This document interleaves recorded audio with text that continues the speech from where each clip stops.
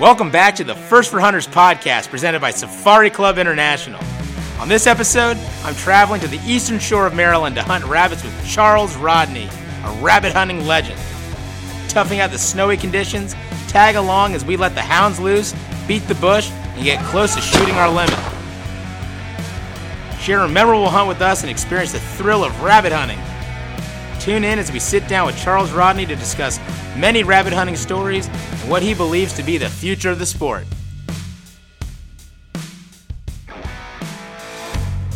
Hey everybody, Ben Cassidy, First for Hunters podcast, coming to you live from the eastern shore of Maryland, Dorchester County, where we're going out on a rabbit hunt with nobody better than the rabbit man himself, Charles Rodney. He's a single species hunter. Rabbits are nothing. We're an all species organization. I can't wait to see how today goes. Join us.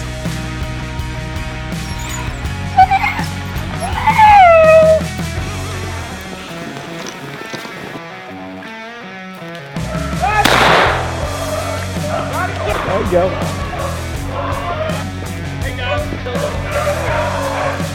Find him! Rabbit! Rabbit! There you go! Find him, Jeffrey! Jeffrey! Behind you! I'm coming back. That's why There you go. you gotta always follow up. And when the dogs stop hunting, we call that pulling up. After you done shot, pull up. When they pull up, the rabbit is down somewhere. So you go and you help them search. A lot of times these dogs will find them and bring them out, but other times you can find them. So I know the signals of every behavior of the dogs, okay? Pulling up. So if you're hunting somebody and say the dogs pull up after shot, the rabbit is down. They're not gonna chase him because there's no more scent line. Let's go and hit that again. Picture right there.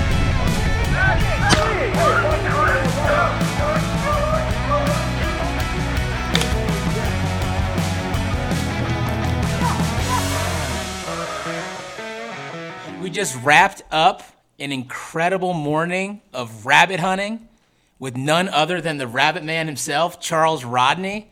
I just can't say how humbled and honored and blessed I feel for having just spent the morning with you and now being able to catch up after the hunt, because I don't think that there'd be anyone else that anyone should ever go on their first rabbit hunt with than Mr. Charles Rodney Sr.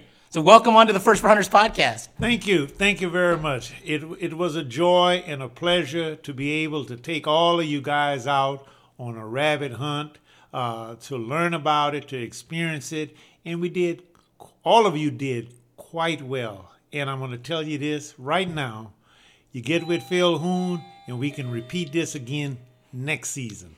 Hey, pencil me in. I know that you've got a busy schedule. We were joking out in the field in the woods about, folks coming up saying, how can I book with you? It's like, that's not really quite an option. You've got limited days to do it and you're getting it done. It is not an option anymore for a number of reasons. First of all, I'm not a guide.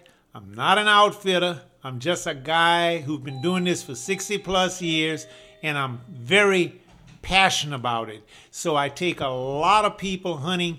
My February calendar stays filled with the same 4, 5, 6 people who get Saturdays. Phil gets a Saturday and President's Day, and they do not want to get out of the lineup. So you have to go and ask me for November, December, January. But I'm trying to cut back because I just had a birthday and I'm 74 and I'm slowing down a tad.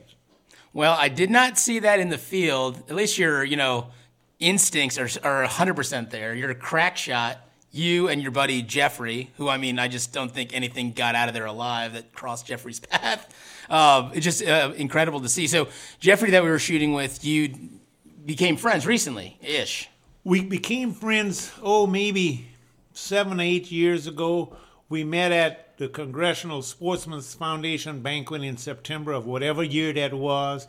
He came on, and he was working then, and he came and he had one day from work, and he said, I got one day, and I call a favor of a friend in Cambridge.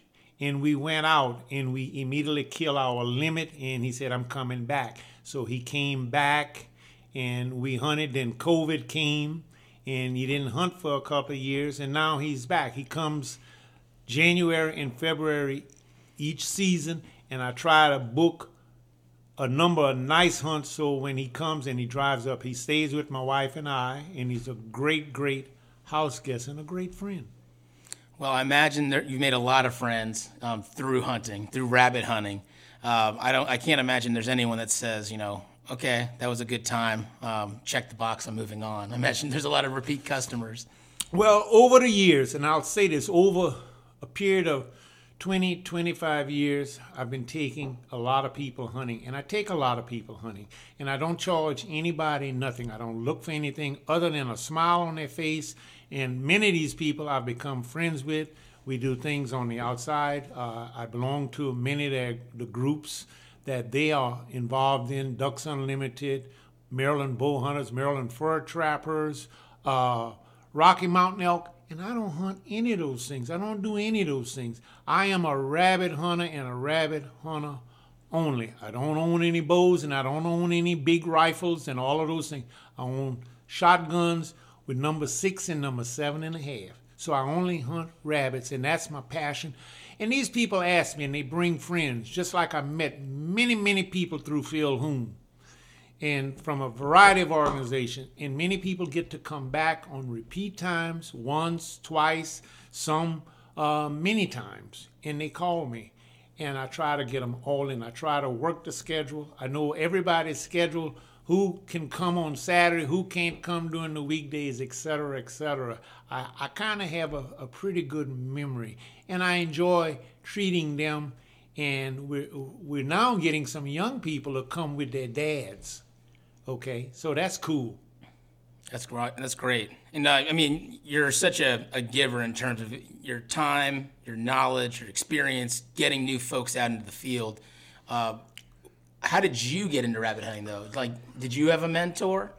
Well, my mentor, I grew up in Louisiana. I stayed there until I was 22. Then I came here for a federal job and marriage. So my older brother, Francis, who long deceased, would take me in the field. We lived on a farm, and we would walk right behind the house, and you could go back then. You just go back, and we had a couple of old yard dogs that would get up 1 or 2 rabbits. Nothing like these dogs here. So he mentored me at 8. I would follow him. I wasn't allowed to carry a shotgun, and I would walk with a bag, a little sack, and carried whatever he killed. He'd kill squirrels, rabbits, raccoon, sometimes some birds of some sort, because they had a lot of them then. So he mentored me, and it stuck. He taught me how to hunt and how to fish at 8 years old, so it stuck. And I've been doing this since I moved to Maryland. I picked up with a couple of my wife's uncles who took me on some small spots. Then when the children, we have 3 grown children, and when they were in elementary school and high school, I quit because my attention was to them. Then as they started graduating from high school and in college, I started back. And I would hunt with a guy who had some dogs, and I told my wife, I like this, I'm going to get my own dogs. So I got some dogs. They weren't that great because I didn't know how to select them good. I was learning. But I learned from some veteran guys who taught me a lot in Maryland, how to select dogs, how to do this with dogs, and how to get rid of dogs when they're not doing so. So now I've become really good at it in selecting dogs and having a good pack. So I learned from my brother, and it just perpetuated on, and I pass it on to people, and I want to pass it on to a bunch of young people because at my age, my days of doing this may be numbered, but it may not. I have a friend who's 93 years old, and he's still hunting and still raising dogs, and I told him, you're nothing but a ray of sunshine that you can do this Amazing. At 93. So there you go. Tell me more about the folks that you mentor now. I know you mentioned you have one person that you've been mentoring recently. Well, recently I've been mentoring a lady who worked with my wife 20-some years ago. And she was supposed to come today, but she wasn't feeling good. And I mentored her. This would be year number 4. And she's become really good. And I don't know if this is about women, but she pays good attention. And she's focused. She learned a lot. She's a good shot. She will only use a .410 over and under. This year she killed 5 rabbits with 5 shots with that 410. So what can I say? And she is good at it. She's a dog lover, and she goes with me and she learned how to clean the rabbits, and she's very enthused about it. I'm just sorry she wasn't here today. So I'm mentoring her, and then I have some friends who have some little boys, 8, 9, 10, 11. So we can't wait until they get old enough to take the safety course, and their parents will put a shotgun in their hand. But they go run the dogs with me because the dogs are already trained. We don't train them. They're already trained, so we go run them. So I mentor her. I mentored some others. And there are a lot of folks who come and they may not feel mentored, but they are mentored. These are veteran hunters who hunt all sorts of other big game. A lot of waterfowl, a lot of elk and moose, and some of these guys have the privilege to go out of the country and hunt other things. But when they come rabbit hunting, I'm mentoring them because just like you guys, I give you a safety explanation and an explanation on how the hunt will proceed and what to expect, because I want you to be successful and I want you to be safe. So I do the same thing with them. The difference in those guys hunting the big game, they might wait all day, and I'm not being critical, they might wait all day for one shot on some big animal with a lot of antlers and so forth. But when you rabbit hunt, these dogs are going to get in the bushes and they're going to push them, and they're going to be popping out all over, and you're going to get an opportunity to shoot a lot. And that happened today. Everybody got an opportunity to make some kills, and of course, comes with it, made some misses too. Sure. Including myself. I didn't see many of those, though. Yeah, I didn't expect to be running at some points, trying to get ahead of the dogs, trying to get into position. I mean, it's active. You're out there moving. And those, I mean, like you said when we were doing the safety briefing, the rabbits make a very good point to not get killed, right? They are elusive. It's brown, they're brown, the ground is brown, the bushes are brown, the logs that are laying are brown. So they use the camouflage to their advantage, and they use their speed and their stealth to get away from you. And as I said before, a rabbit will make the best hunter and the best shot look bad on your best day. So if you miss, you just suck it up and you can redeem yourself later. Yeah, I think that Elmer Fudd gets a bad rap. It's not as easy as it looks. So I've taken note. Let's talk about the dogs a little bit. Well, these dogs, this is a good pack. They're working. 3 dogs, Ransom, Jim, and Sammy are 4 years old. Pee-wee is 3. Hobo, Shorty is 3. Pee-wee and Hobo are 2. Pee-wee and Hobo are litter mates, and Shorty is their brother, but a year older. 5 of my dogs come from my friend Bo Acard in Louisiana. Due to COVID, we shipped them up untried, but I trust him. When you buy dogs from quality people, and he is a quality person, you're going to get quality dogs. And Jim, I bought from the 93-year-old fellow who wanted to get rid of dogs. They're all males. Now, I don't name them because they're already named. If I had them as pups, I would probably change all of their names. But so people ask me this, how do you get those names? I say they're named already because when I get them, they're a year old. They've already started. They've been shot over. And so what I do, I work them in and I mesh them in with an existing pack of the same speed. As you know, when they're running, they're all together. They're all medium speed. You want dogs that are the same speed. If you're going to hunt fast dog, then they all should be fast. If you're going to hunt slow dogs, they all should be slow. If you're going to hunt medium dog, they should all be the same speed, because the last thing you want is to have 2 dogs 100 yards away and the rest of the dogs behind, because that's not good. You want them to run that rabbit and put pressure on that rabbit, whether they're doing it fast, slow, or medium. So those are good dogs. They're all purebred. They're healthy. I take good care of them. And even after the season, 2 weeks after the season, which is the last day of February, we're going to go running. And running is, we'll just go out in the morning. Instead of having a gun, we'll have a stick. And we'll run 2 or 3 rabbits. And they're a team. They're just like a football team or a baseball team that go to spring training, or a football team go to mini camp. They run, they exercise. I see who's doing what, who's not doing the right thing. And so you take corrective action, you keep them in shape, and you keep it in front of them. You have to do this, because if you let them lay in the pen for too long a period, then they get lethargic, they get fat, they lose interest. Okay, so you got to run them. That's why they are so good. And they come from some quality people.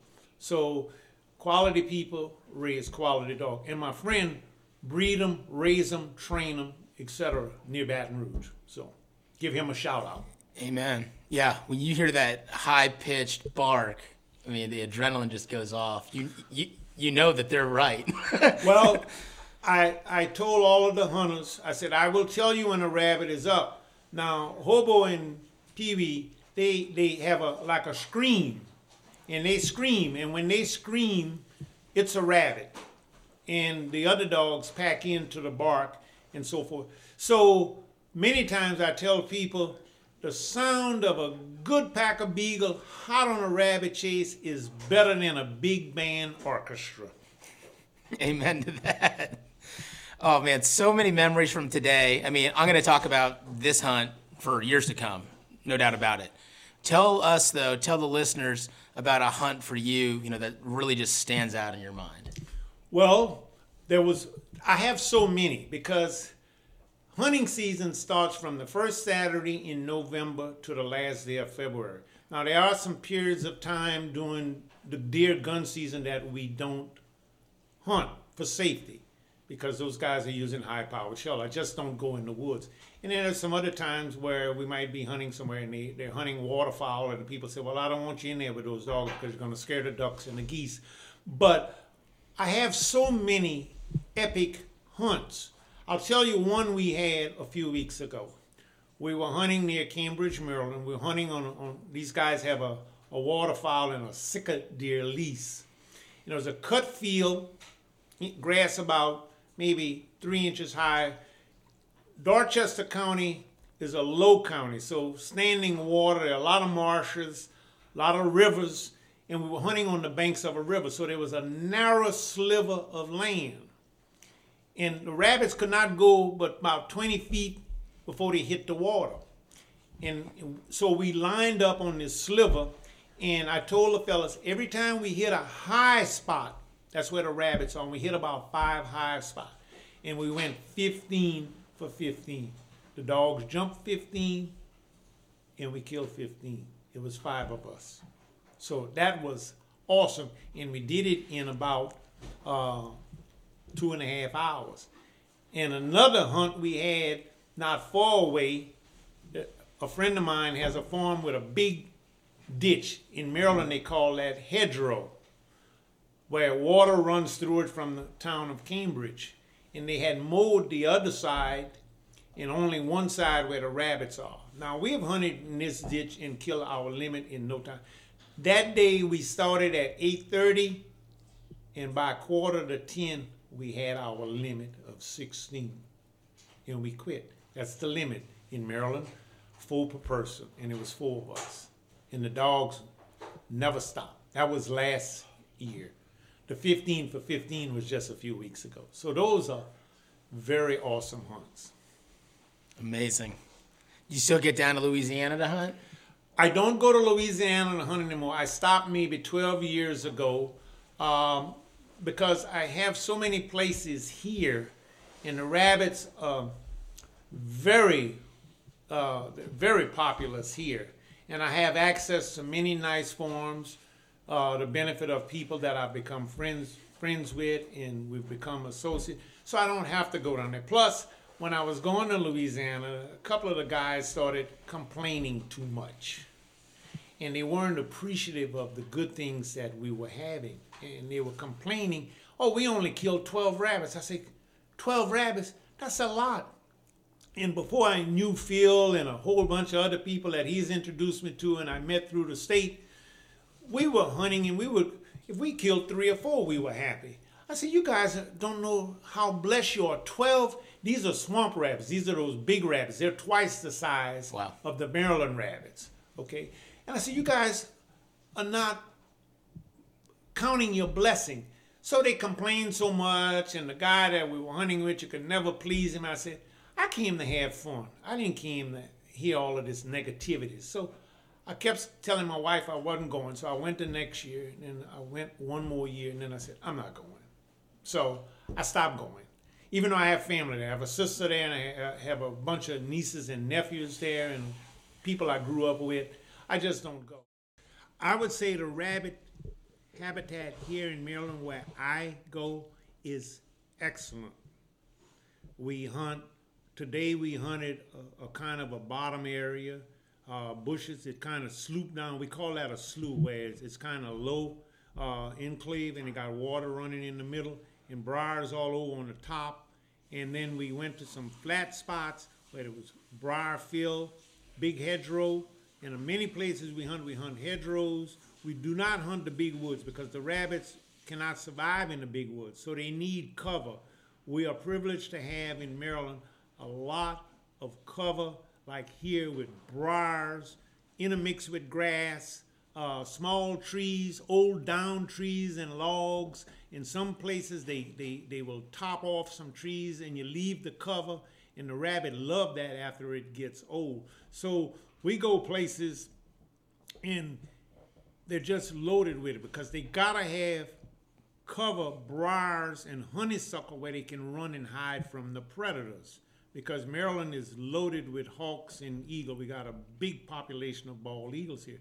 And they love meat, and they can spot a rabbit from hundreds of yards away. So the habitat here is excellent.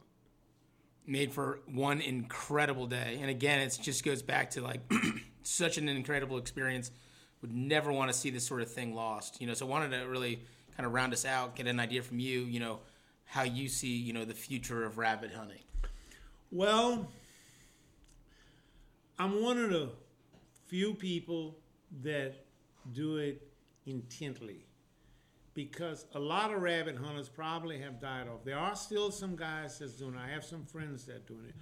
I would like to push it as much as I can because it's a good sport. It's a good way for young people to learn first how to be safe and understand the outdoors. Not only are we rabbit hunting, but we are conservationists because we eat what we kill. We don't overkill. We don't kill outside of our limit.